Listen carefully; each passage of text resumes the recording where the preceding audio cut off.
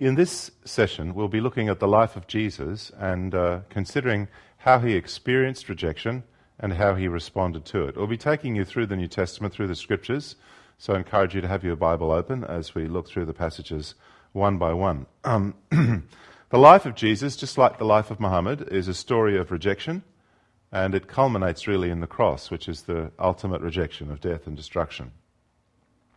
We've seen that Muhammad responded to rejection with self-doubt, with self-validation, and finally with aggression and retribution. Christ's response was completely different. And like Muhammad, Jesus' family circumstances were far from ideal. When he was born, the stigma of illegitimacy hung over him. For example, in Matthew 1:18, we read this. This is how the birth of Jesus Christ came about. His mother Mary was pledged to be married to Joseph, but before they came together, she was found to be with child through the Holy Spirit.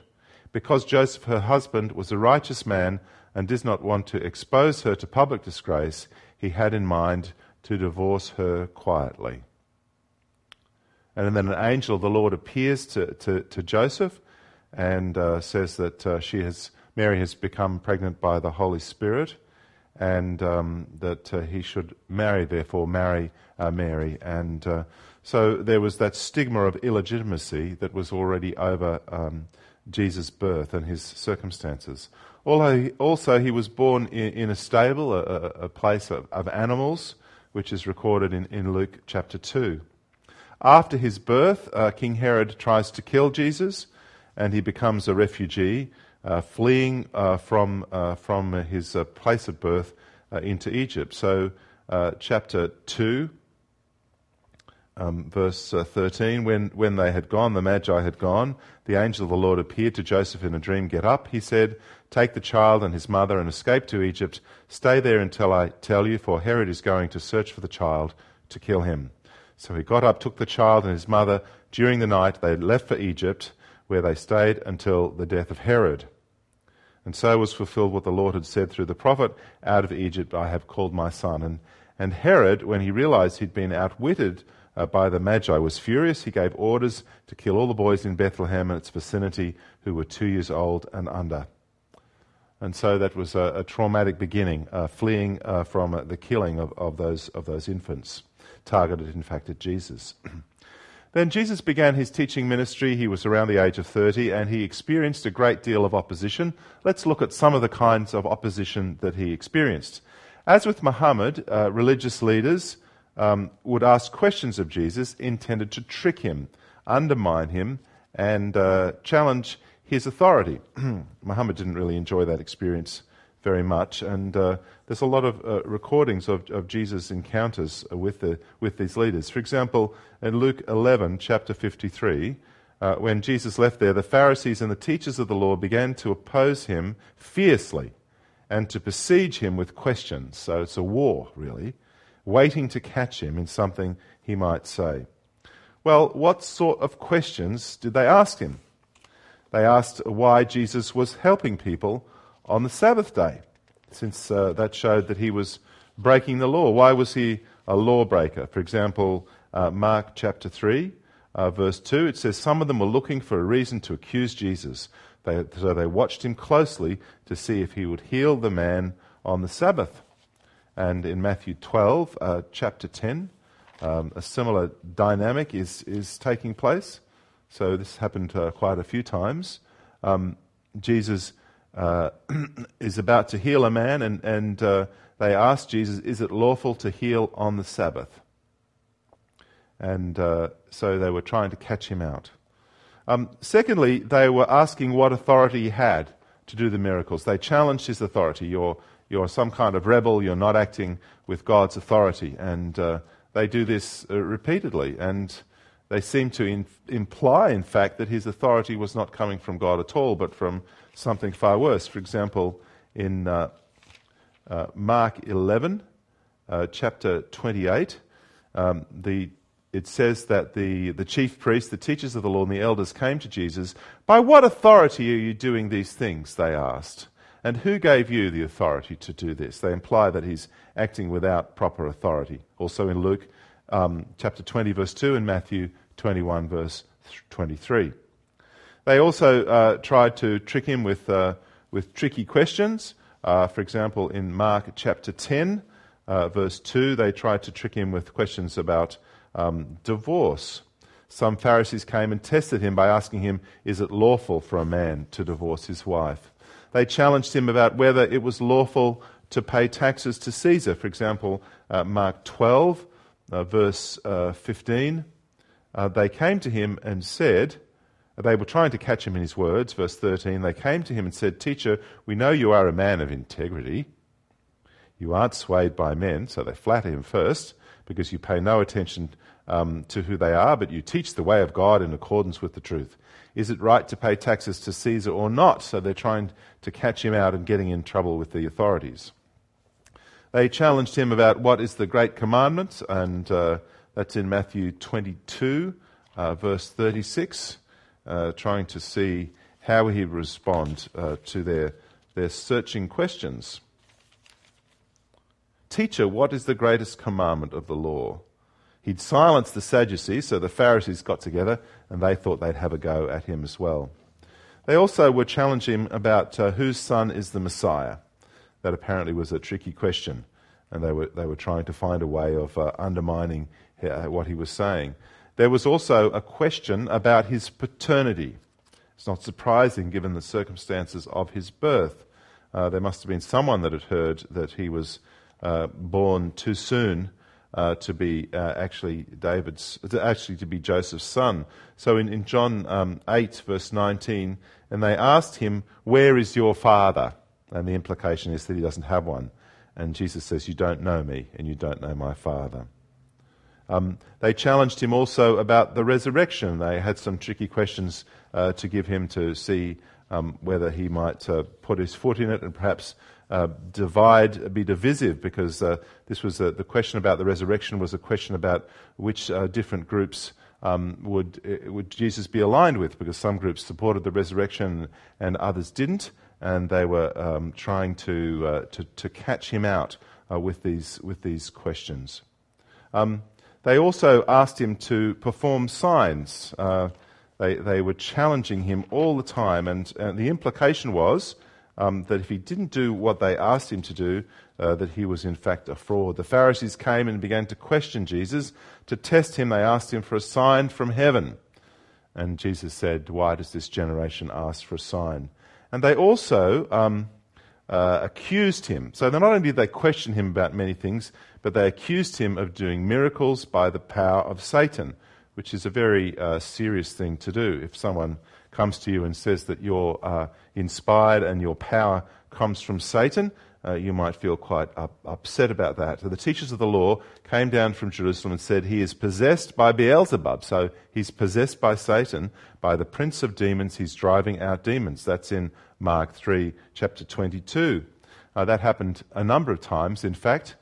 In Matthew 12:24 and John 8:52 and 10:20, this was a repeated claim that he was demonically inspired. He was also accused of having disciples who didn't observe the Sabbath, Matthew 12:2, and they didn't follow the cleanliness rituals, Mark 7:2, Matthew 15, and Luke 11:38. Let's have a look at what he said to them in Luke 11, what they said to him in Luke 11:38. The Pharisees, noting that Jesus did not wash before the meal, was surprised that he wasn't washing. So they were upset that he wasn't following the right rules. He was also accused by John of giving invalid testimony. Very serious thing to be a false witness. When Jesus spoke again to the people, he said, "I am the light of the world. Whoever follows me will never walk in darkness, but will have the light of life." And the Pharisees challenged him, "Here you are, appearing as your own witness. Your testimony is not valid." So when we look at Jesus' life, we find that he was always being challenged and questioned by people, just as Muhammad had been challenged by the Jewish rabbis. So Jesus also encountered a fair share of those who wanted to ask him tough questions. And when we consider Jesus' life and teaching, we find that he experienced rejection from many different kinds of groups, not just from the religious leaders. For example, King Herod tried to have him killed when he was just a baby. Also, people in his own village at Nazareth took offense at Jesus. And as part of taking the offense at him, they wanted to throw him off a cliff. And it was really quite distressing. Imagine if you were visiting your own hometown and they took offense at you, as it says in Mark 6, verse 3. Isn't this a carpenter? Isn't this Mary's son and the brother of James and Joseph, Judas and Simon? Aren't his sisters here with us? And they took offense at him. And it's very sad. If you imagine you were going to your own hometown and they decide, all your friends and relatives got together and they decided that, much as nice as it was to have you visit them, they felt it was a fitting response to your visit that they should take you and throw you bodily off a nearby cliff to get rid of you. We found this discussion of this in Matthew chapter 13, verse 53. When Jesus had finished these parables, he moved on from there. Coming to his hometown, he began teaching the people in their synagogue, and they were amazed. Where did he get this wisdom from? And then they began to take offense at him. And Jesus said to them, only in his hometown and in his own house is a prophet without honour. It's actually in Luke's Gospel that the story about throwing him off the cliff is. That's Luke chapter 4, verses 28 to 23, after Jesus has declared that the Spirit of the Lord is upon me because he has anointed me. That wonderful verse of declaration of inspiration from God. It says the people were furious. They got up and drove him out of the town, took him to the brow of the hill on which the town was built in order to throw him down the cliff. But he walked right down through the crowd and went on his way. Also, it wasn't just his neighbours and the people of his village, but his own family members accused him of being out of his mind. In Mark 3, verse 21, when Jesus entered a house, and again a crowd gathered then, so that he and his disciples weren't even able to eat because of all the people.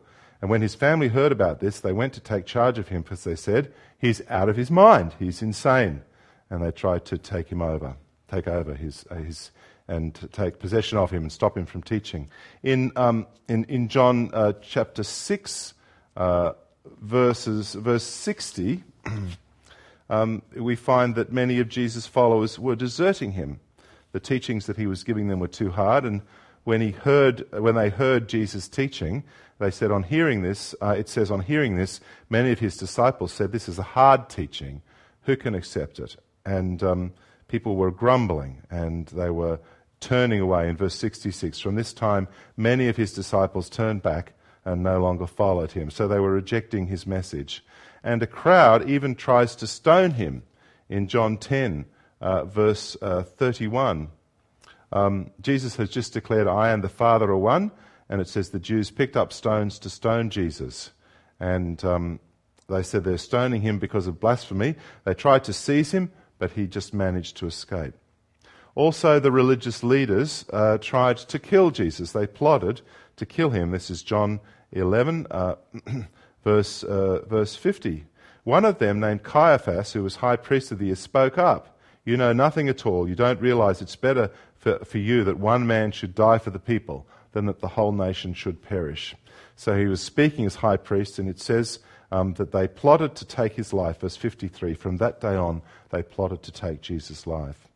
He was then betrayed, and this was perhaps some of the most painful rejections of all, with the fact that Jesus was betrayed by Judas, one of his own circle, the one who shared food with him and kissed him and was close to him.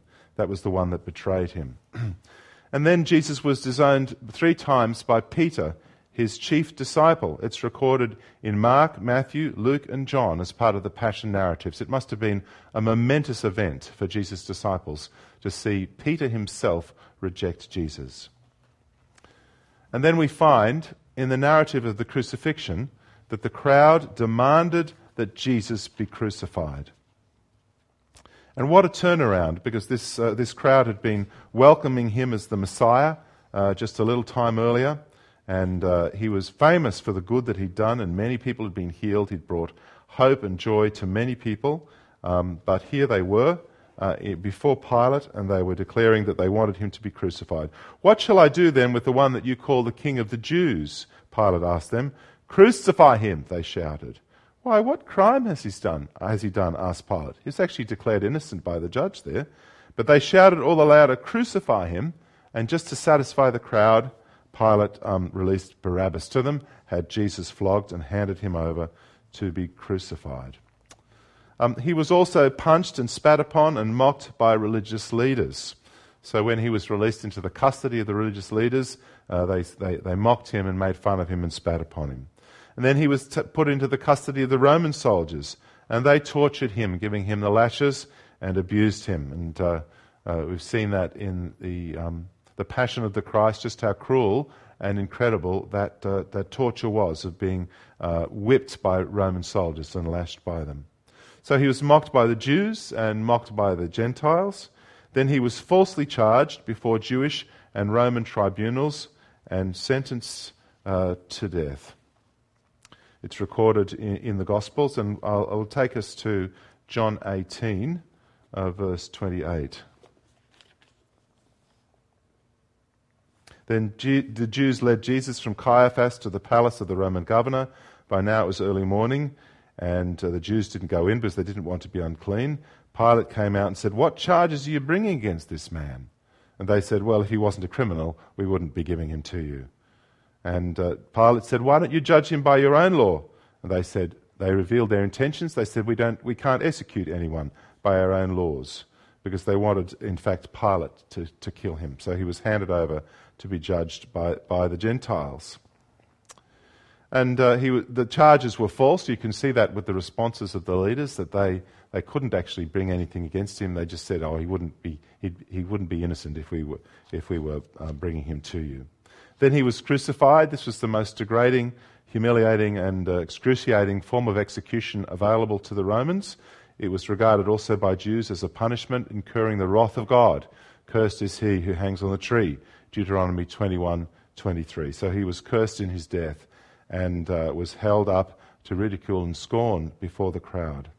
He was raised between two thieves who were not men of good character, and he was reviled and mocked on the cross while enduring the agonies of death.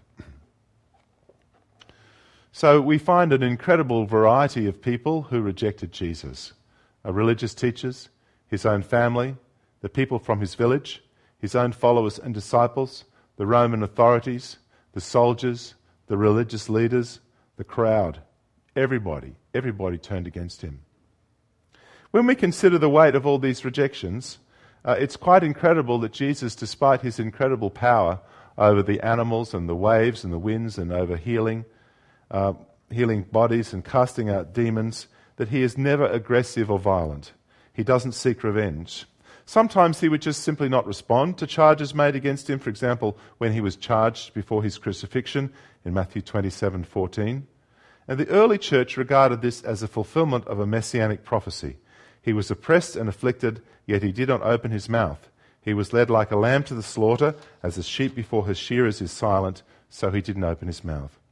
When he was challenged to prove himself, Jesus would sometimes just refuse to do so, preferring to ask a question instead. He'd ask them a question back.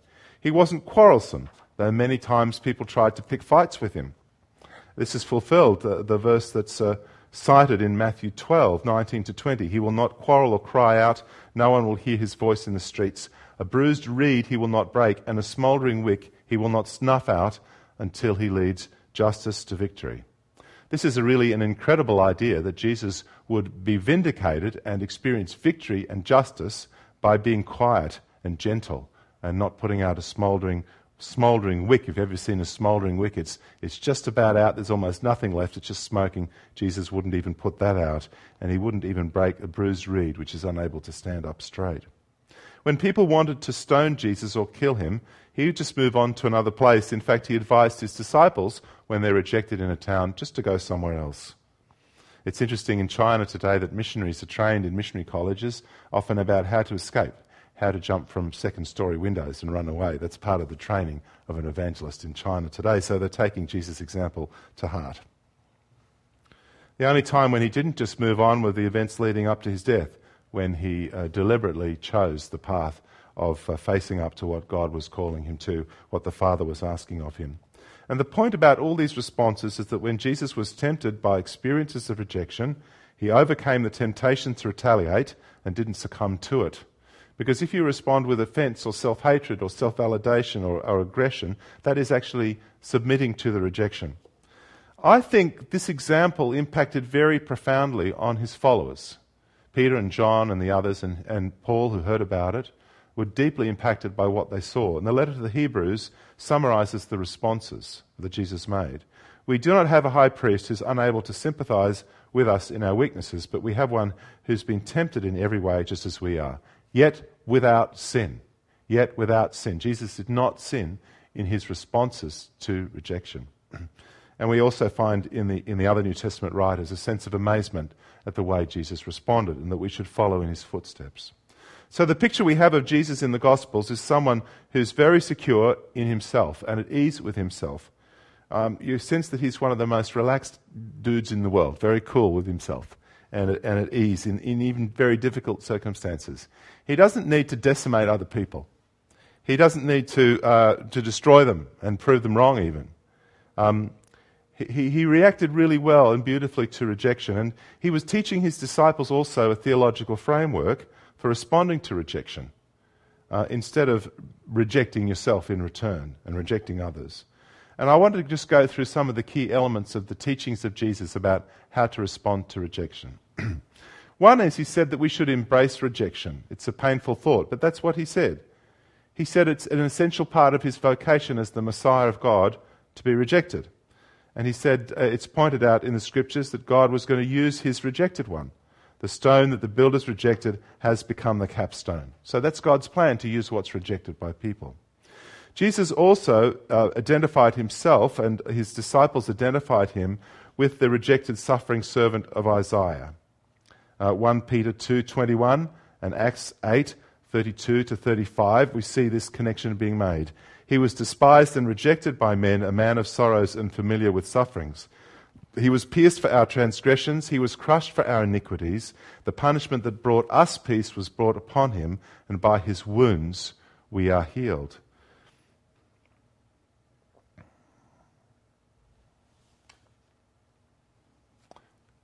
Isn't this an amazing thought, that by his wounds we are healed? That his sufferings bring us peace and relief and salvation. This is quite amazing. It even says that it's because of the wounds of Christ that he healed people as well, physically. The cross is the central part of this plan, the revelation of the wisdom of God in bringing an end to rejection in the experience of humanity. And Jesus repeatedly refers to the fact that he will be put to death. He knew that he was going in that direction. For example, Mark 8:31 to 32, he then began to teach them that the Son of Man must suffer many things and be rejected by the elders, chief priests, and teachers of the law, that he must be killed and after 3 days rise again. And he spoke plainly about this. His disciples heard him speak plainly about this. So he embraced rejection. He went to the cross willingly. Secondly, he rejected violence. He explicitly and repeatedly condemned the use of force to achieve the goals of the kingdom of God, even when his own life was at risk. So in Matthew 26:52, "Put your sword back into its place," Jesus said to him, "for all who draw the sword will die by the sword. If you want to live that way, you will die that way." And when Jesus goes to the cross, he renounces the use of force to vindicate his mission, even at the cost of his own life.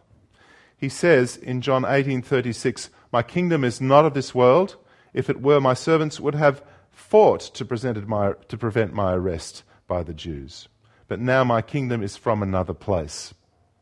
So he says, my kingdom is not of this world, and that's why my disciples are not using the world's mechanisms to bring it in.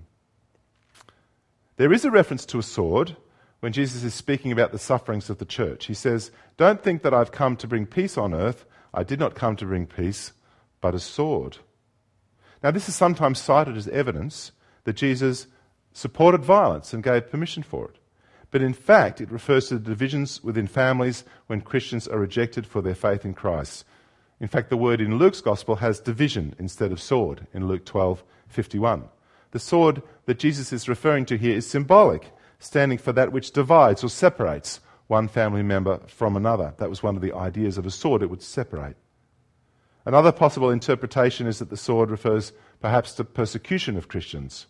That is, the sword will be raised against Christians because of their testimony.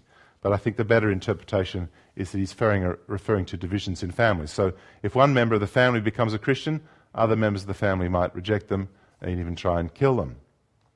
So Jesus' rejection of violence was profound and amazing and quite different from Muhammad, and he had all the power in the world, but he didn't use it with violence. And it's contrary to the expectations of the time as well about the Messiah, what the Messiah would do. The Jews thought that the Messiah would come, lift up his sword, call the men into battle, and win a great victory for Judaism and establish Israel. But Jesus refused to do that, so he went contrary to the expectations. That makes it all the more amazing. The hope of the Jews had been that the salvation would be military and political as well as spiritual, but Jesus rejected the military option. He made clear that his kingdom wasn't political. He said it wasn't of this world. He taught the people should give to Caesar what's Caesar's and God what is God's in Matthew 22:21. He denied that the kingdom of God could be located physically. It's neither here nor there, he said, but it's within you in Luke 17:21. When confronted by disciples arguing about who'd get the best political position in the kingdom of God, seated at the right hand of Jesus, Jesus said that God's kingdom is not like political kingdoms that they're familiar with, where people lorded over each other and used their position to be mighty above others. He said to be first, you have to be last. He said it again and again. You have to seek to serve rather than seek to be served and to dominate. So he rejected not only violence, but the whole intended result of violence, which is dominance over others. Now, the early church really took these teachings to heart. It impacted very deeply on the apostles, and they reflected on them. In fact, in the early Christian century, first few centuries, there's a very interesting list of professions that were prohibited for Christians. Like you couldn't be a Christian if you were a soldier, because it was thought that violence was incompatible with being a Christian. And you couldn't be a Christian if you were a teacher, because the teachers taught Greek mythology. You couldn't be a teacher if you were a temple priestess or a prostitute, so there were certain things. But one of the most interesting things is you couldn't be a soldier because of the rejection of violence.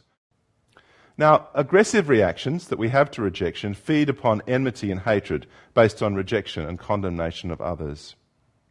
Actually, the Quran says that Muhammad's followers would be comforted by enmity and hatred in their hearts. But Jesus taught that retribution was not acceptable, but only good should be given back for evil. It's wrong to judge others, Matthew 7:1-5 in the Sermon on the Mount. Enemies should be loved and not hated. The meek will inherit the earth. Peacemakers will be called the children of God. It's an amazing declaration. The Sermon on the Mount reveals Jesus' attitude to power. These teachings are not just mere words which the disciples listened to and then forgot and thought, they're nice words. In fact, Jesus' followers make clear in their letters that the principles guided them and shaped the way that they responded to rejection and to persecution themselves. For example, let's look at what Paul says in his letter to the Corinthians. To this very hour we go hungry and thirsty, we are in rags, we are brutally treated, we are homeless. When we are cursed, we bless. When we are persecuted, we endure it. When we are slandered, we answer kindly. Can you contrast that?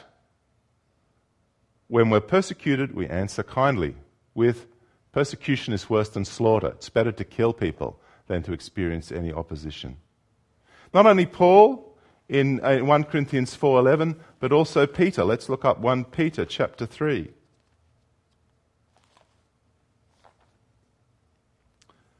Chapter 1 Peter chapter 3, verse 10.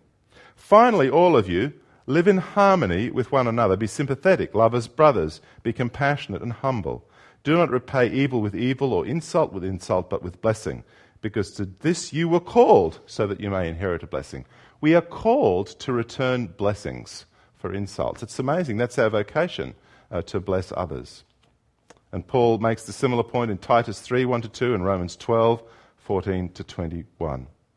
The apostles were always holding up before believers the example of Jesus Christ himself. It had impacted them so profoundly. For example, 1 Peter 2, verses 21 to 25. To this you were called, because Christ suffered for you, leaving you as an example that you should follow in his steps. He committed no sin, no deceit was found in his mouth. It would have been a sin to return retribution and aggression for rejection. When they hurled their insults at him, he did not retaliate. When he suffered, he made no threats. Instead, he entrusted himself to the one who judges justly. He himself bore our sins in his body on the tree so that we might die to sins and live for righteousness. By his wounds you have been healed. So this is an amazing revelation that in this self-offering, in the way that Jesus bore upon himself all this hatred and rejection, we actually find healing and our liberation. Also, Jesus warned his followers that they should prepare themselves for similar experiences. As the teacher is, so should the student be. And he taught them that they should get ready to be flogged, hated, betrayed, and put to death. Mark 13, verses 9 to 13. You must be on your guard. You will be handed over to the local councils and flogged in the synagogues. On account of me, you will stand before governors and kings as witnesses to them, and the gospel must first be preached to all the nations. Whenever you are arrested and brought to trial, do not worry beforehand about what you're to say. Just say whatever is given to you at the time, for it's not you speaking, but the Holy Spirit. Brother will betray brother to death, a father his child, children will rebel against their parents and have them put to death. All men will hate you because of me, but he who stands firm to the end will be saved. So Jesus warned them that they should really anticipate these kinds of bitter experiences of rejection, that it's going to be part of the normal Christian life. And then we see in the letter to the Hebrews this amazing statement about, in chapter 10, verse 32 onwards, it said that you used to be suffering a lot, and it says you joyfully accepted the confiscation of your property. He's speaking about the Christians and their early experiences of coming to faith. You joyfully accepted the confiscation of your property. Imagine if someone broke into your house and took everything that you had just because you were a Christian. Would you say, praise God, they've taken everything I have because I have a greater treasure, and that's the treasure in Jesus himself. It's a great opportunity for me to remember what's really important in my life. I'm so glad they've taught that to me, because otherwise all these possessions would have just distracted me from the real game, which is what Christ has for me. But Jesus taught his followers to have that attitude. And when that letter to the Hebrews is written that way, it's based on the teachings of Jesus. And he warned his followers that they would be rejected, in sharp contrast to the teaching of Muhammad, which encourages Muslims, in response to suffering, to kill. Jesus said, just shake the dust off your feet when you leave. Just move on, Mark 6:11 and Matthew 10:14. Not a parting in bitterness. He says the peace would return upon you as you go. Jesus modelled this, of course. When a Samaritan village refused to welcome him, his disciples said, why don't you just call down fire from heaven and wipe them all out, Jesus? We are so offended at those Samaritans. And Jesus said, he rebuked them and he just moved on. He said, none of that. What do you think you're doing? And Jesus taught his disciples they should flee from one place to another. In Matthew 10:23, they shouldn't worry. Don't worry if you're persecuted and rejected, because the Holy Spirit will help you to know what to say. He says that a number of times in Mark 10:19-20, and in Luke 12:11-12, and Luke 21:14-15. They shouldn't be afraid. Mark 10:31 and Matthew 10:26. Let's look up Mark 10:31. What does Jesus say about being afraid? I tell you the truth, Jesus replied, no one who's left home or brothers or sisters or mother or father or children or fields for me in the gospel will fail to receive 100 times as much in this present age, homes, brothers, sisters, mothers, children and fields, and with them persecutions, and in the age to come eternal life. But many who are first will be last, and the last will be first. So he's saying, don't focus on the things of this life because you have another world in view. God has a purpose and a destiny for you. And a distinctive teaching of Jesus was that his followers should rejoice when they're persecuted. Blessed are you when men hate you and they exclude you and insult you and reject your name as evil because of the Son of Man. Rejoice in that day and leap for joy, because great is your reward in heaven, because that's how the fathers treated the prophets. So Muhammad said, if they persecute you, kill them. And Jesus said, if they persecute them, you rejoice, be happy, because you're in the right place that God has called you to. There's lots of evidence that this was really taken to heart by the early believers. For example, Peter writes, "Even if you should suffer for what is right, you are blessed." Jesus encourages his disciples with the hope that along with persecution, they'd receive the gift of eternal life. The best is yet to come. And they'd receive this promise in the next life. And in order to receive that, they had to remain faithful and live a Christ-like life in this life. Now, I'd like to share with you some thoughts about the meaning of Jesus' life. You see all this incredible persecution loaded upon him from the right and the left and behind and in front. Everybody is rejecting him, right to the cross, the very worst thing of all. But you need to understand that Jesus rejected the temptation to sin. And when you're a Christian, you have no right to take offense anymore. We don't have any right to take offense because Jesus has taken offense for us. He's borne it in himself. Not that he was offended, but he took all the punishment on himself. In Christian understanding, the human problem is not ignorance, but it's sin. It's an alienation between God and humanity, a rejection of God. And at the heart of this issue of alienation is the very problem of rejection itself. Adam and Eve rejected God's instructions to them in the garden. They rejected God, and so they tasted rejection themselves and were cast away from the presence of God and became subject to the curses of the fall. In the history of Israel, God provided a covenant through Moses to establish right relationships, but his people rejected that and went on their way.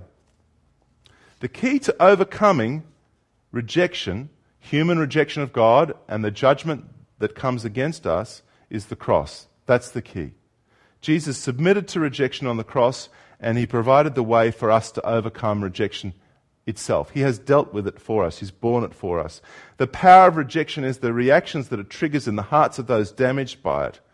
By absorbing all that hatred and giving his life as a sacrifice for the sins of the world, Jesus defeats the power of rejection, overwhelms it with his love, and the love that Jesus showed is just amazing. It's so powerful. It's actually the love of God, the love that God had for him before the world was made.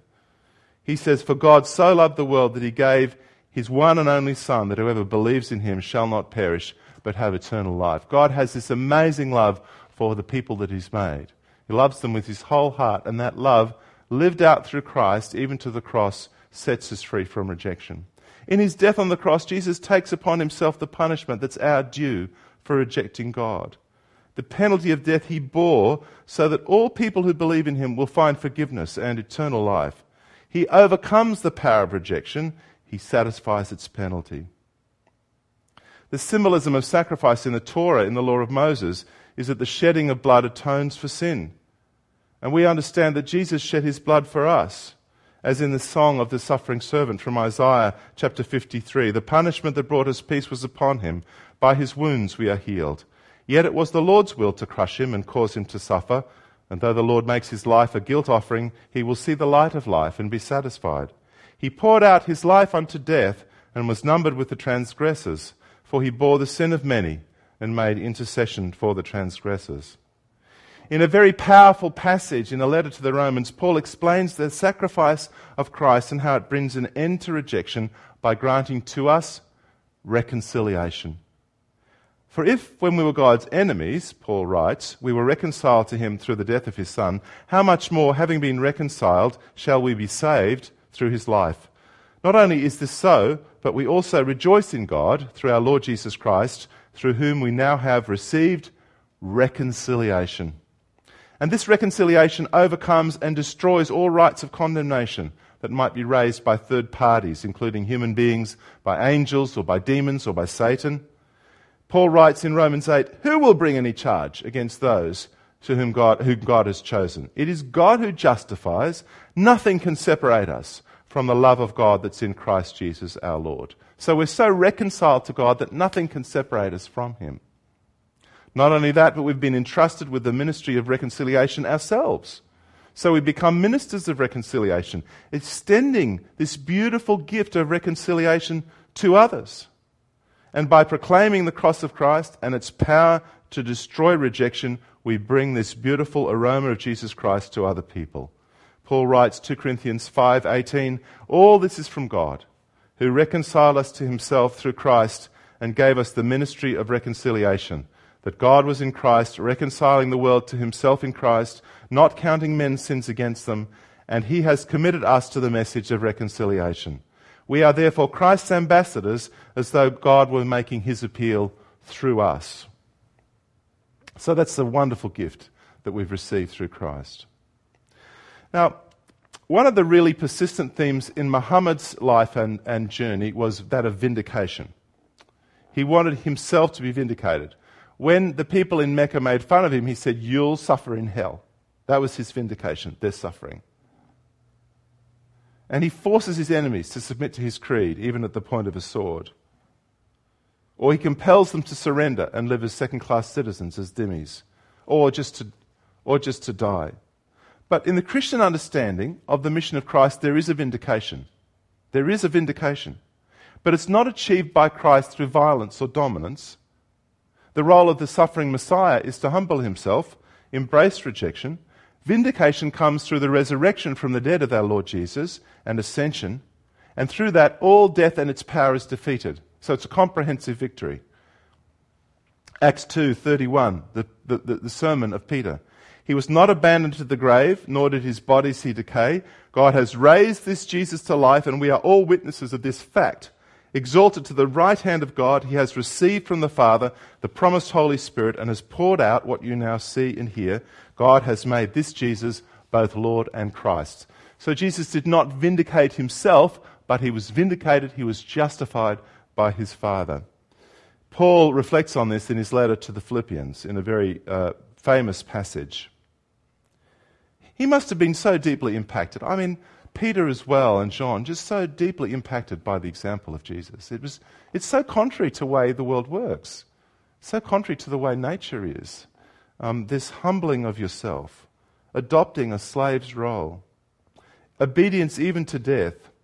But Paul says God exalts Jesus to this position of supreme authority, not by Christ's own personal jihad or striving, but by God's sovereign vindication of his supreme offering of himself on the cross. So here's the passage. Your attitude should be the same as that of Christ Jesus, who being in the very nature God, did not consider equality with God something to be grasped, but made himself nothing, taking the very nature of a servant, being made in human likeness. And being found in appearance as a man, he humbled himself and became obedient to death, even death on a cross. Therefore God exalted him to the highest place and gave him the name that is above every name, that at the name of Jesus every knee should bow. For Christians, to follow Christ means identifying with his death and resurrection. Jesus and his followers, his apostles, frequently spoke about the need to die with him, to put away the old ways of living to death and of rejection and all its fruit, of being offended, of violence, of self-hatred and all those things, to set them aside, let them die and be reborn and raised to new life according to Christ's way of love and reconciliation. We're not meant to live for ourselves, but to God. When we experience suffering, we should rejoice because it's a way of suffering, of sharing in the sufferings of Christ. We share in his trials. We enter into his identity. That's our pathway to life. That's the evidence of victory, that we are suffering and walking in the life of Christ. It's not a sign of defeat or humiliation. It's not something that we need to respond to with violence and aggression. God will vindicate the believers. One of the sad things about Muhammad is he makes God look really weak. Because anything that rejects Islam, people have to destroy. God can look after his own reputation. He's able to stand. He's got a say in these things.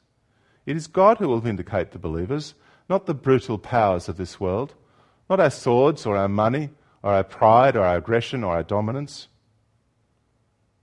Jesus said, "If anyone would come after me, he must deny himself, take up his cross, and follow me. For whoever wants to save his life will lose it, but whoever loses his life for me and the gospel will save it." It's really remarkable that Jesus and Muhammad, the founders of the two largest religions in the world, were both reported to be very rejected people. That commenced in the circumstances of their birth, their infancy, through to their family members, to the religious authorities.